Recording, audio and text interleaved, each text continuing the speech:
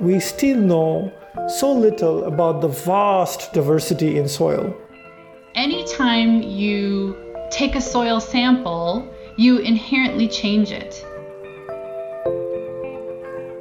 There's a hidden world beneath your feet, the world of earthworms, springtails, fungi, and bacteria. We hardly ever see these little creatures, but their impacts are huge. There wouldn't really be the kind of life that we recognize right now and what makes our world unique if we didn't have a healthy soil system to build that on. Welcome to Life in the Soil, a podcast series by the Plant, Fungal and Soil Ecology Lab at Freie Universität Berlin. There's many times more carbon in soils than in the atmosphere and all plants together.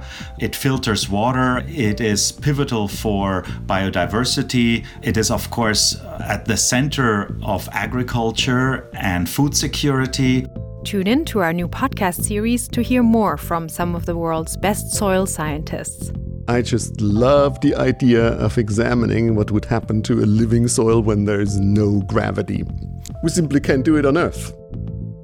Life in the Soil is supported by the Biodiversa Research Network and launches World Soil Day, December 5.